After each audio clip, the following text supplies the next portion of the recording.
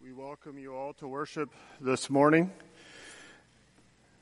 Those visiting among us, we pray that you will all be blessed under the word of our God.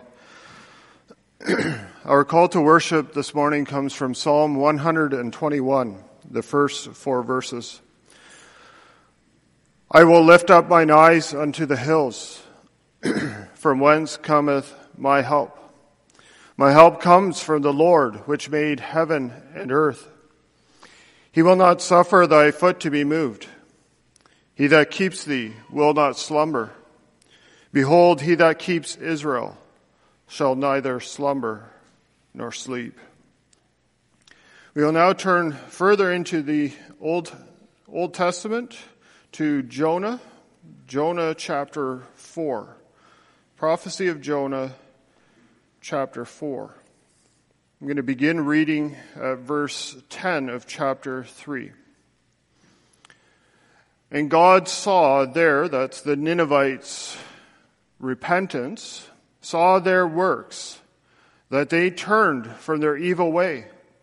And God repented of the evil that he had said that he would do unto them, and he did it not. But it displeased Jonah exceedingly, and he was very angry. And he prayed unto the Lord and said, I pray thee, O Lord, was not this my saying when I was yet in my country? Therefore I fled from before unto Tarshish, for I knew that thou art a gracious God, and merciful, and slow to anger, and of great kindness, and repentest thee of the evil. Therefore now, O Lord, take, I beseech thee, my life, for it is better for me to die than to live. And said the Lord, doest thou well to be angry? So Jonah went out of the city, and he sat on the east side of the city, and he made him a booth, and he sat under it in the shadow, till he might see what would become of the city. And the Lord God prepared a gourd and made it to come up over Jonah, that it might be a shadow over his head, to deliver him from his grief. And so Jonah was exceeding glad of the gourd. But God prepared a worm. When the morning rose the next day, and it smote the gourd, that it withered. And it came to pass that when the sun did rise, that God prepared a vehement east wind, and the sun beat on the head of Jonah, and he fainted, and he wished him in himself to die, and said, it is better for me to die than to live. And God said to Jonah, doest thou well to be angry for the gourd? And he said, I do well to be angry, even unto death.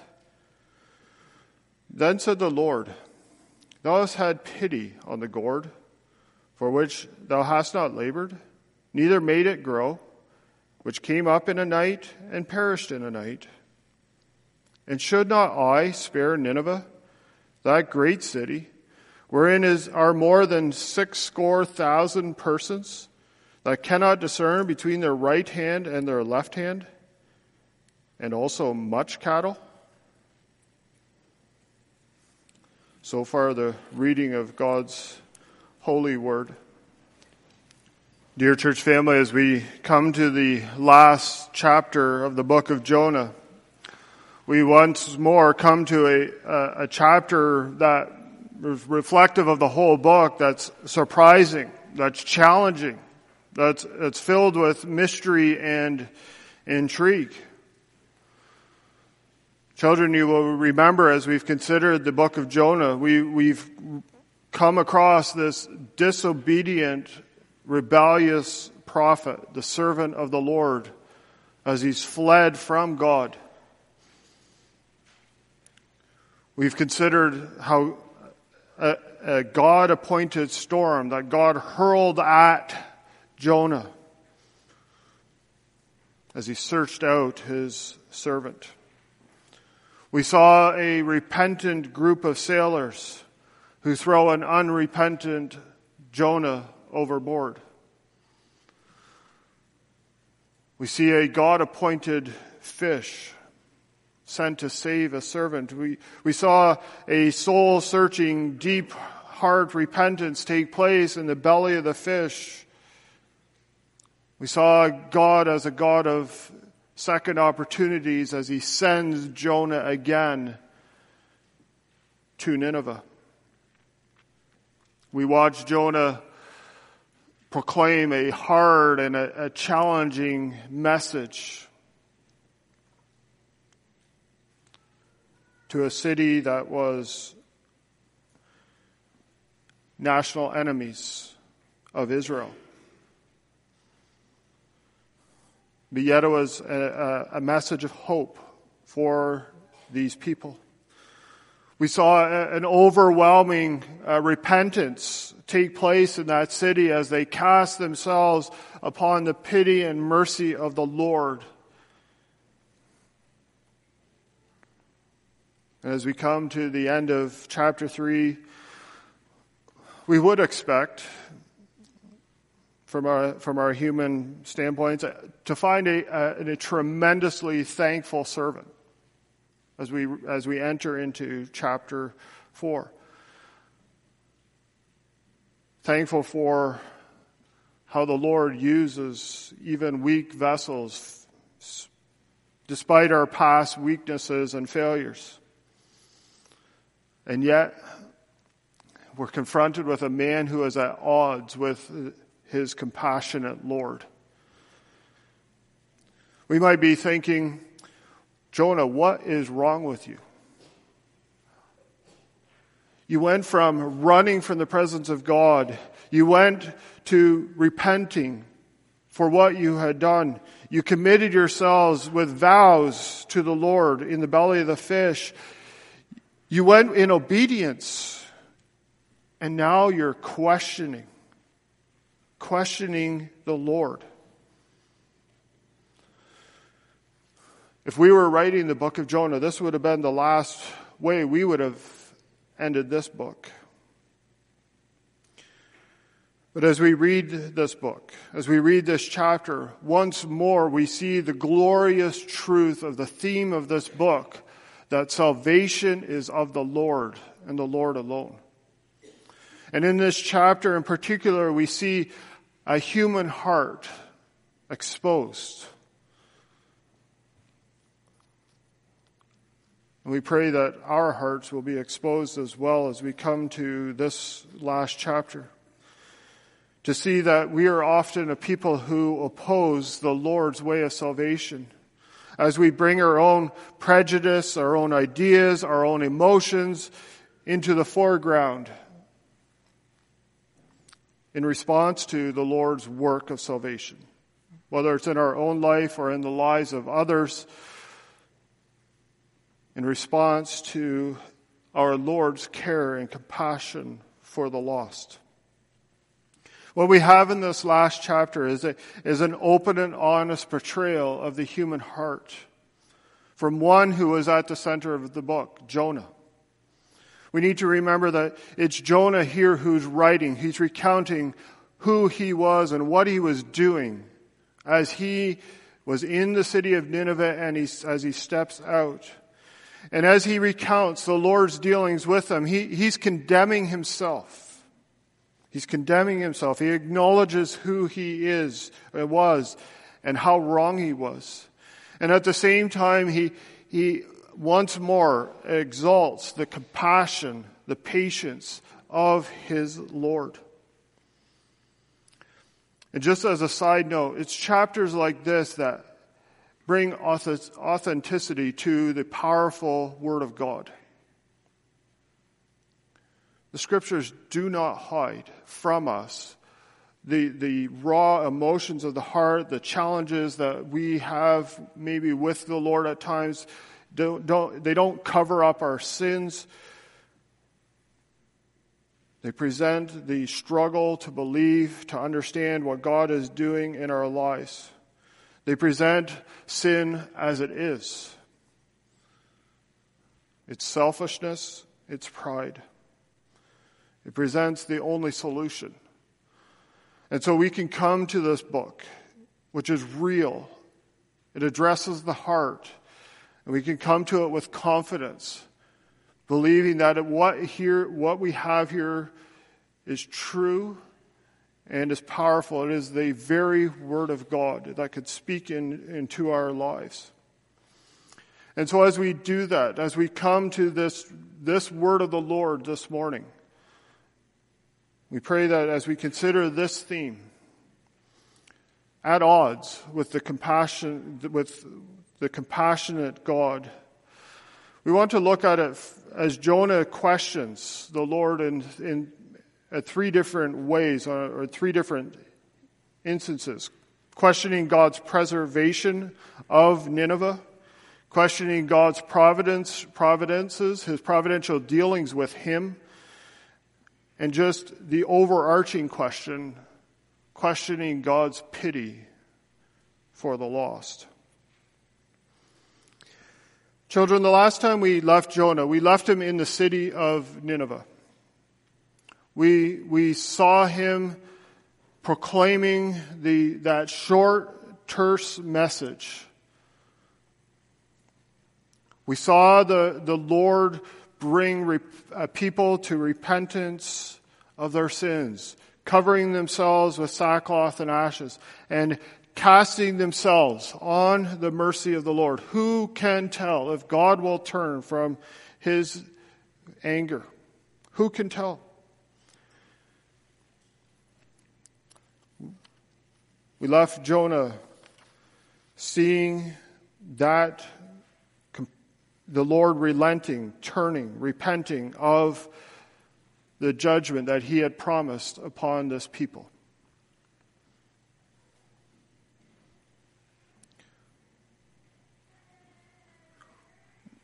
We anticipated seeing Jonah satisfied, believing, saying, what a joy it is to see this. And friend, it is a joy. It's a joy when we see one sinner repent. It's a beautiful thing. And to see this large city, this great city, come to repentance and faith must have been glorious.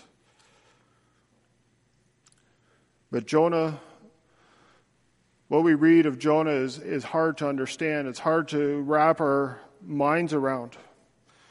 Sinclair Ferguson says we're left feeling disturbed and uneasy with these words, but it displeased Jonah exceedingly. And he was very angry. Literally in the original it reads, but it was a bad thing to Jonah. And very much so. What Jonah saw taking place in Nineveh, the repentance, the turning to the Lord, the relenting of God, his showing pity on the city of Nineveh, was an unpleasant and displeasing thing to Jonah.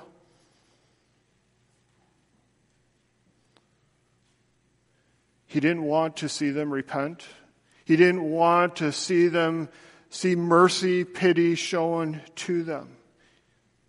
He wanted the judgment to come. And what a contrast we see between God and his servant. God, in response to Nineveh's repentance, shows mercy. Jonah, in response to their repentance, shows displeasure and glory. What the angels rejoice over when one sinner repents, Jonah despises. But not only despises, Jonah tells us that he was angry. Literally, he was hot. He was boiling within. He was angry with God. He was angry at God. And his emotions got the better of him as he pours out his heart. Solomon tells us that out of the issues of the heart, the mouth speaks, and Jonah, as angry as he was, just tells the Lord like it is. He prays in the midst of his anger. He turns to the Lord in prayer and questions the Lord. What are you doing? He turns to the Lord and tells him why he's troubled, why he's angry. He says, I pray thee, O Lord, was not this my saying when I was yet in my country? Therefore I fled unto Tarshish, for I knew that thou art a gracious God and merciful, slow to anger, and of great kindness, and repentest or relents thee of the evil. Jonah bears his heart, revealing that he is a man of his time. He is a committed Israelite. When I was yet in my country, and to him the Ninevites were not to be the recipients of God's mercy and grace. They were enemies of God and of his people. People that should have been the object of God's just wrath, not his favor. These people were not to be a covenant people. As an Israelite, he understood who his God was. And he refers to him as Lord as he prays. Therefore, he says, "O Lord," all capital letters, referring to the covenant name of God. He knew that his God was a God who delights in relationships with sinners, with people who were image bearers of the Lord. He knew that his God was a gracious God, a merciful one who was slow to anger and compassionate. Once again, Jonah demonstrates that he has a very orthodox, biblically based understanding of who God is. Earlier, he had confessed to the sailors an orthodox understanding of who his God was, the one who created the heavens and the earth. And here he displays his understanding of the character of God once again. He knew the character of God. He knew the real possibility of the Lord showing mercy even to a people like the Ninevites. He knew what it was to experience the mercy of God himself for one who had persisted in his disobedience. He knew that salvation was of the Lord and the Lord alone. He had experienced it in his own life. And yet, having experienced the mercy of God to him, there were areas of his life that had been untouched by the grace of God. And now he takes his knowledge of who his God is, and he uses it to justify his previous sinful actions. I knew you would do this, Lord, and I didn't want you to, so I fled.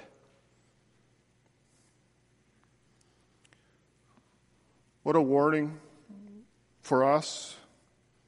For many of us, we've grown up under the truth. We've learned the truth. We know the doctrines of Scripture. We have a good understanding, a biblical understanding of the doctrines of grace. We could say with Jonah who our God is. We can give a biblical understanding of who we are as sinners, unworthy of grace and mercy. We can tell about the person of Christ and why he came to save sinners, the way of salvation. We understand the work of the Spirit, the necessity of the work of the Spirit. And we may even be a servant of the Lord like Jonah. We may have experienced the Lord's salvation in our lives. Friend, it doesn't mean that we always live out what we believe. It doesn't mean we always bring our emotions, our desires in line with the Word of God and our understanding of biblical truth. Jonah, he didn't believe the Ninevites were worthy of God's grace and mercy. And so he questioned God, he judged God, and he found God lacking. He was at odds with his compassionate Lord. But do we misuse biblical truth like Jonah was? I hear people say, and rightly so, that it's the Lord who has to save us. And then when I ask, or if I hear someone else ask, but have you believed? Have you believed in the Lord Jesus Christ? The answer often given is, but the Lord hasn't worked in my heart.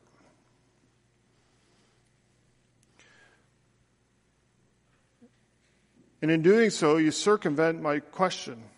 Have you believed on the Lord Jesus Christ? But also, as you circumvent the question, you're saying two things, or you're doing two things. At one level, you're blaming God, saying that you cannot help it, that you haven't believed because God hasn't worked in your life yet. But you're also saying, or at least implying, that if it was up to you, you would be saved already. And that you're more willing to be saved than God is willing to save you.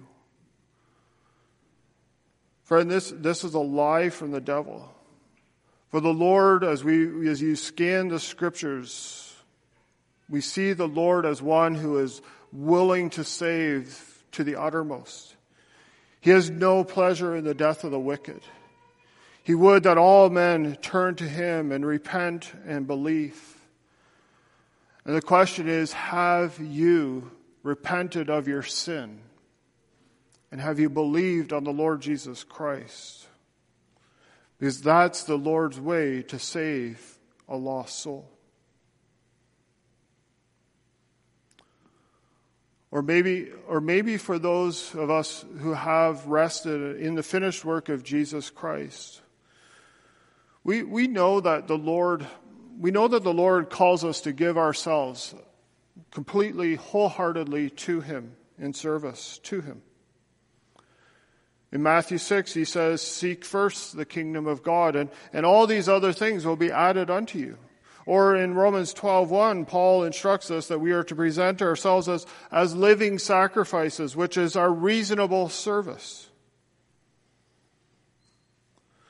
And yet there are times in my own life, at least, that I see myself seeking my desires, my kingdom, and not the Lord's. Times when I don't find myself presenting my entire life as a living sacrifice. Jonah was having himself exposed and discover that it was possible to experience and to accomplish much in life, even in God's kingdom, and yet have areas of his life that were untouched by God's grace. Friend, is there an area in your life that's untouched by the grace of God? Does your orthodox understanding, your biblical understanding of Scripture and the teachings of it, does it line up with orthodox biblical living? And when things don't go our way, don't match up with what we expect in life, do we, like Jonah, let our emotions get the better of us? Do we get good and angry? Do we get frustrated? Do we find ourselves being challenged, wanting to give up and check out? Jonah, in his self-pity, in his self-centered approach to serving the Lord, when things did not go his way, when he saw Nineveh come to repentance, in a sense, he threw up his hands and wanted to just give up. Parents, maybe you've seen your children do this when they don't get their own way. The children, maybe you've seen it in yourself when you don't get your own way. Or maybe you throw yourself down on the ground in a huff and just giving up. Maybe something's really hard at school and you just say, I can't do this, and you give up. In a sense, this is what Jonah is doing as he digs in his heels, justifying his action And he turns to the Lord and he says, "Therefore now, O Lord, take, I beseech thee, my life, for it is better for me to die than to live." Jonah rather die than go back to Israel. For Jonah, his reputation was going to be in tatters from a human standpoint. He was going to be known as the Jew, the Hebrew, who was being the means by which Nineveh had been saved. Jonah had aided the enemy. And how could he go back to his people and face this criticism? He would rather die. "Take my life," he says to the Lord. He's at odds with his compassionate God. He cannot believe that the Lord spared Nineveh, and he's unwilling to believe that this was possible. And for one who is a type of our Lord Jesus Christ, as the prophet of the Most High God, what we have here is anything but a type. Jesus, who is the greater Jonah, is in so many ways opposite of Jonah right now. Jonah shed no tears over a great city, the city of Nineveh. And Jesus, our Savior, shed his tears over Jerusalem. Jonah grieved at the sparing of Nineveh, of the Gentile sinners of it. And Jesus grieves over a city that is about to be destroyed in 70 years. Jonah is displeased with the salvation of sinners. And Jesus, for the joy that was set before him, died to save sinners. Oh, to be more like our Lord Jesus Christ and to be less like Jonah. Lord, we need help. We need help to be a people who are not just orthodox in understanding, but we need the Lord Jesus to help us to be a people who live out what we confess and believe to be true. And that's the beauty of the gospel. For the work of our compassionate Lord, and it's his desire, it's his work to come to show grace and mercy even to Jonas, to people like ourselves, as he reaches down into the life of sinners, of people who question his compassion, and addresses them both with his word and his providential care. As Jonah wallows in his self-pity, the Lord comes to him with his word. "Doest thou well to be angry, Jonah?" The Lord's patience is marvelous. He questions Jonah. In the original, it says something more along the lines of, "Are you really good and angry, Jonah?" He doesn't condemn Jonah. As one commentator put it, he invites Jonah to condemn himself and to admit that his anger was not good. Jonah doesn't respond in words to the Lord's question, but he retreats from the city. He leaves the city of Nineveh and he goes, and we read he went out of the city, he sat on the east side of the city, and he made a booth and sat under it, the shadow of it, till he might see what would become of the city. Jonah went out, sat, and waited to see what would happen. He attempts to make himself comfortable in his anger by building this shabby booth that is ineffective in protecting him from the heat of the day. But the Lord will not allow his servant to continue to wallow in his self-pity. But he reaches down into the life of a servant, not just with words, but now with providential dealings. If Jonah had learned anything in the first 3 chapters of this book, he knew that his God was a God who would not let him go. He knew that his God was the one who had found him in the middle of the Mediterranean Sea. He knew that his God was the one that had hurled that storm directly at his boat that he was in. He knew that there had been a fish, a great fish, prepared, appointed by the Lord to spare him from a watery grave. He knew that the Lord had spoken to the fish, telling it to vomit him out onto dry land. He should have known that his Lord would come again and deal with him. And that's what we read as the Lord comes and has three things prepared for Jonah, appointed for Jonah. Verse 6 we read, and the Lord God prepared a gourd. It's probably more like a castor oil plant, a very broad leaf plant that grows up quickly. And it's made to come up, and it covers Jonah, providing tremendous shade from the heat of the day. To deliver him, we read that the Lord gave this to deliver him from his grief. The Lord prepared, appointed this plant to provide Jonah relief. To provide him relief from his self-afflicted grief. And yet, even in his ongoing selfish pity, the Lord comes to him and he calls him with the goodness of God, which we are told by Paul is called to give and to lead us to repentance. But Jonah was relieved. And we read his emotions swing from being very angry to very glad, exceedingly glad. He's exceedingly glad for the gourd. He experienced much joy and gladness on account of this plant,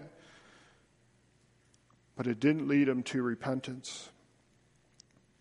Emotions are fickle. Jonah's emotions are rooted in his selfishness. He was living for himself, for his own desires and purposes. He was not living for the glory of the Lord and the spiritual well-being of others. And so when things go his way, he becomes very happy, very glad. But what about you and me? Given the multiplicity of good and gracious gifts and the Lord's dealings with us on a daily basis, do they lead us to repentance? Or are we like Jonah, glad for them, rejoice in them, thankful, very thankful for them, very glad, very happy? But then when they're taken away, disappointed, maybe even angered at their absence or removal.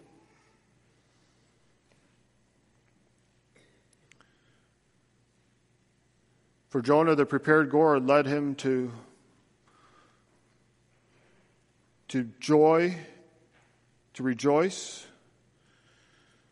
But when it was gone, when it was taken away, as the Lord prepared a worm which smote it, he further drowned himself in his self-pity. Not only did the plant die because of the presence of the worm, but the Lord appointed a scorching east wind to discomfort Jonah.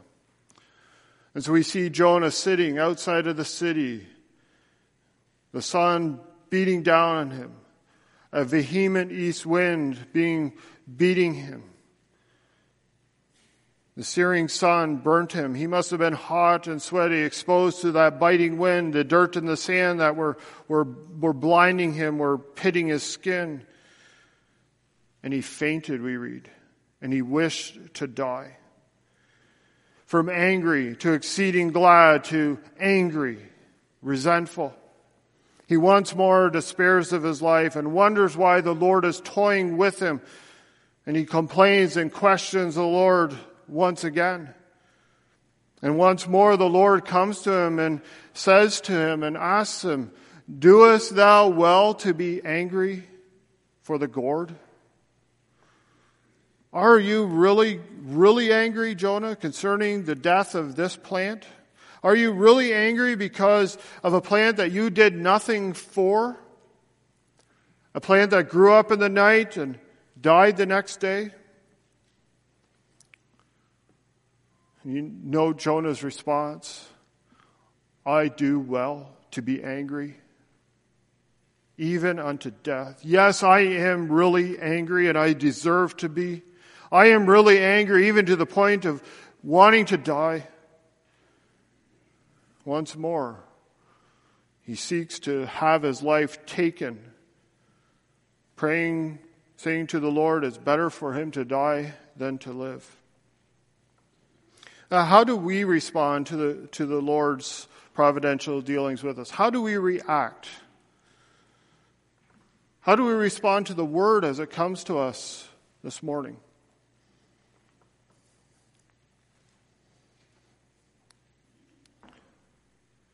Sinclair Ferguson compares our reactions to a thermometer of our heart.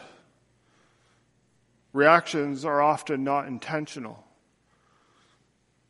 They come in the heat of a moment, and they will often give a fairly good reflection of where our hearts are at. Think of a troubling situation that you may have been in. Maybe it was a loss of a job, the denial of a promotion. Maybe it was the challenging news concerning your health. Or maybe it was hurt that you experienced resulting from one of the sinful choice of one of your children, maybe. Or maybe it's an ongoing trouble in the workplace. Continued berating or hurt or some trial. Whatever it is in your life, how are you reacting? It will be a reflection of the heart.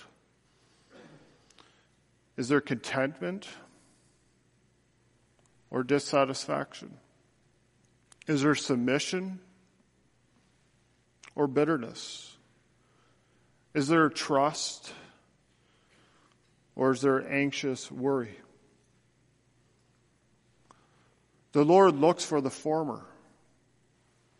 But if the latter are present, like they were in the life of Jonah, our gracious God gently and firmly continues to uncover them as he drills down to the real issue in our lives of where our hearts are at in relationship to him alone.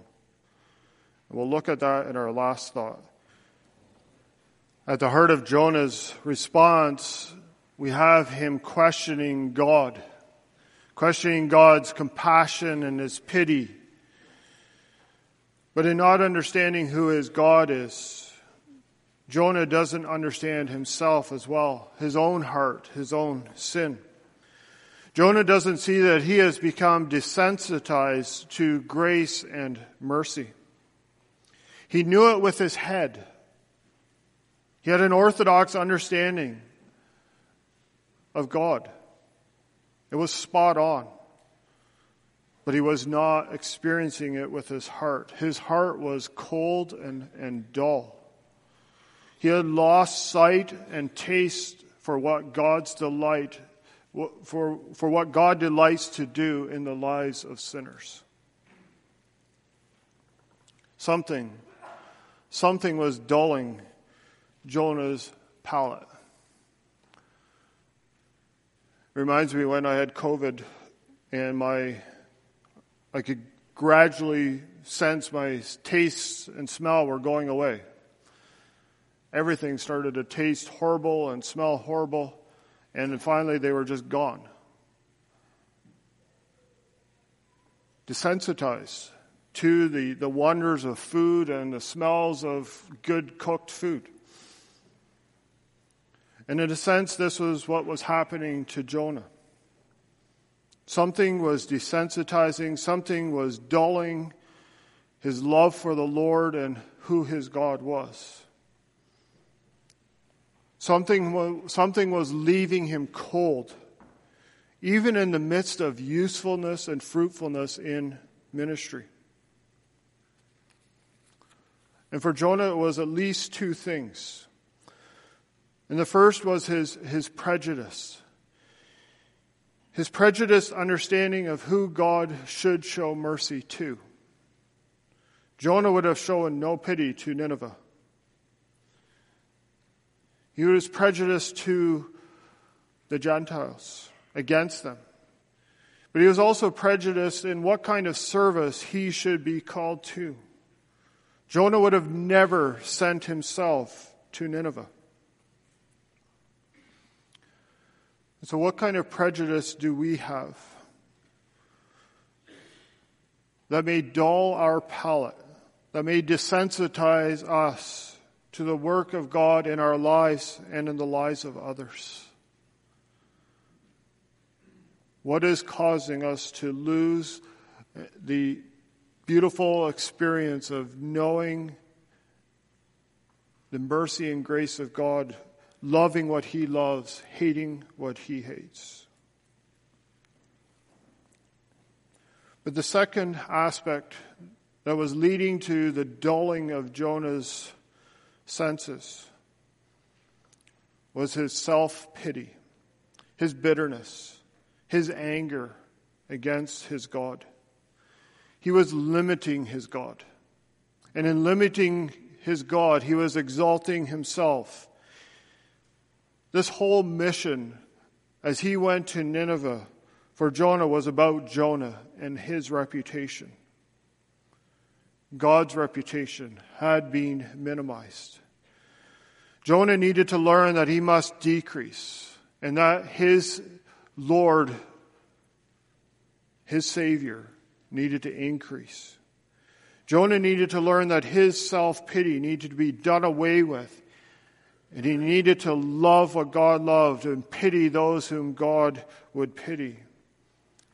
He needed to learn to be like his Lord, and to let even the circumstances of his life be the very means by which he would be conformed into the image of his Lord and Savior.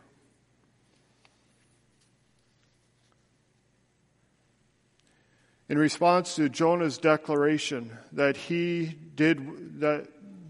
was doing well, it was good for him to be angry even at the loss of the plant, the Lord begins to question Jonah. He says to him, "And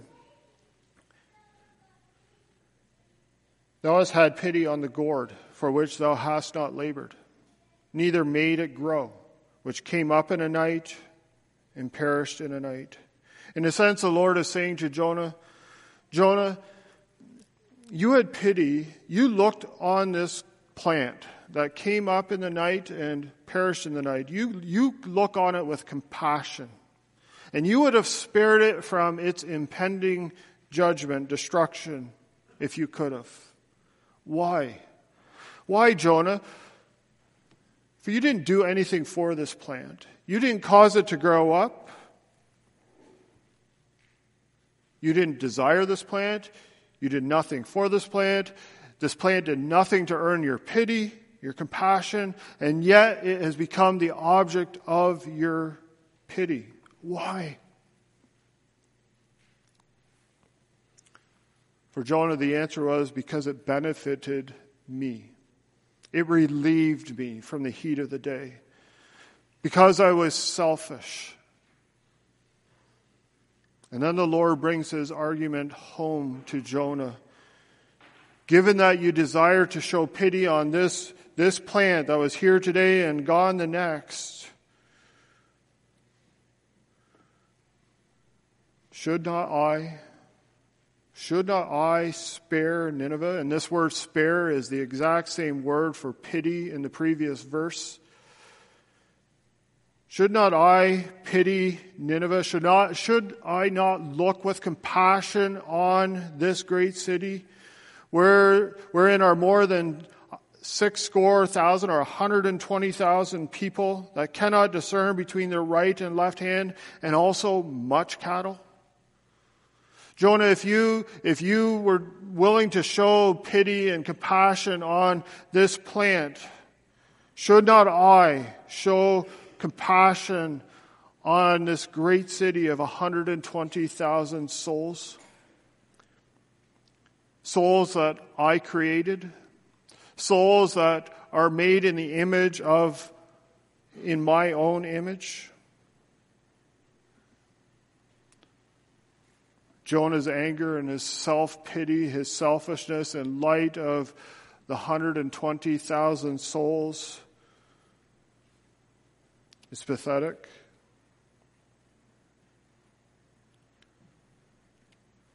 And how selfish can our own hearts not be, even after grace? What gets your attention? What gets your compassion? Your pity? What do you care about? What takes up the time of your day? Is it work, sports, toys and hobbies, reputation, possessions? Or is it God and His people, Christ and His church, the Lord's honor and reputation, His worship and praise? Ferguson, on his little book on the book of Jonah, raises a most challenging point. He says, this was a devastating critique of Jonah's spiritual condition, but it raises an issue no less disturbing about our own lives as Christians. Could the same be said about us? Do we care more about the items of our garden, the produce of our fields, the contents of our garage, our home, than we do about our fellow men and women and the spread of the gospel to them? Do we care more in the last analysis about our own comfort and plans than about the evangelism of the world in our time? The statistics of our giving, our praying, our going in the cause of Christ throughout the earth provide an embarrassing reading to the church. They raise very real questions about whether we have begun to rid ourselves of the Jonah syndrome. And doesn't it turn us to prayer, people of God? Lord, help us to love like you love. Help us to pity like you pity. Help us to forgive like our Lord Jesus forgives. Help us to humble ourselves and to serve others like our Lord Jesus Christ humbled himself and came to serve. Help us to be like our Lord Jesus, to live wholly for him. Help us to put off this selfish pride and to take up the towel and water and begin to wash one another's feet. Help us, Lord Jesus, to be your hands and feet to others. Are you at odds with the compassionate Lord?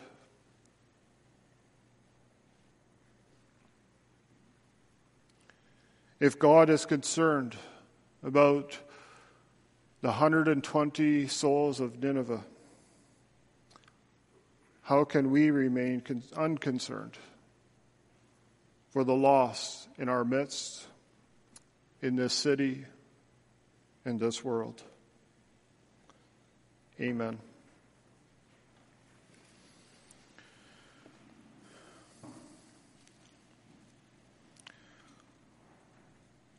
Lord, as we come to the end of this intriguing, challenging book of the book of Jonah, Lord, we have been left exposed. Lord, we have been left with the question, why don't we pity what thou dost pity? Why are we so slow to put off our selfishness? Why? Help us, Lord. Help us to be like our Lord Jesus Christ. Help us to show compassion and pity on the lost. Help us to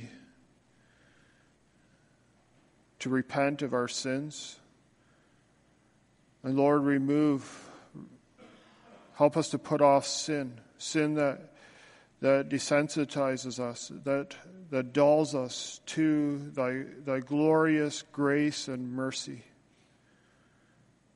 Lord, help us to be enthralled with our compassionate God. Help us not to be at odds with thee, but to hear thy voice and to go where thou wilt send us. Lord, help us to live this out every day of the week, in every sphere of life that we are called to, whether it's at school or in the workplace or in our homes or among in the fellowship of the saints. Help us to love what our Lord loves and hate what he hates. In Jesus' name we pray. Amen.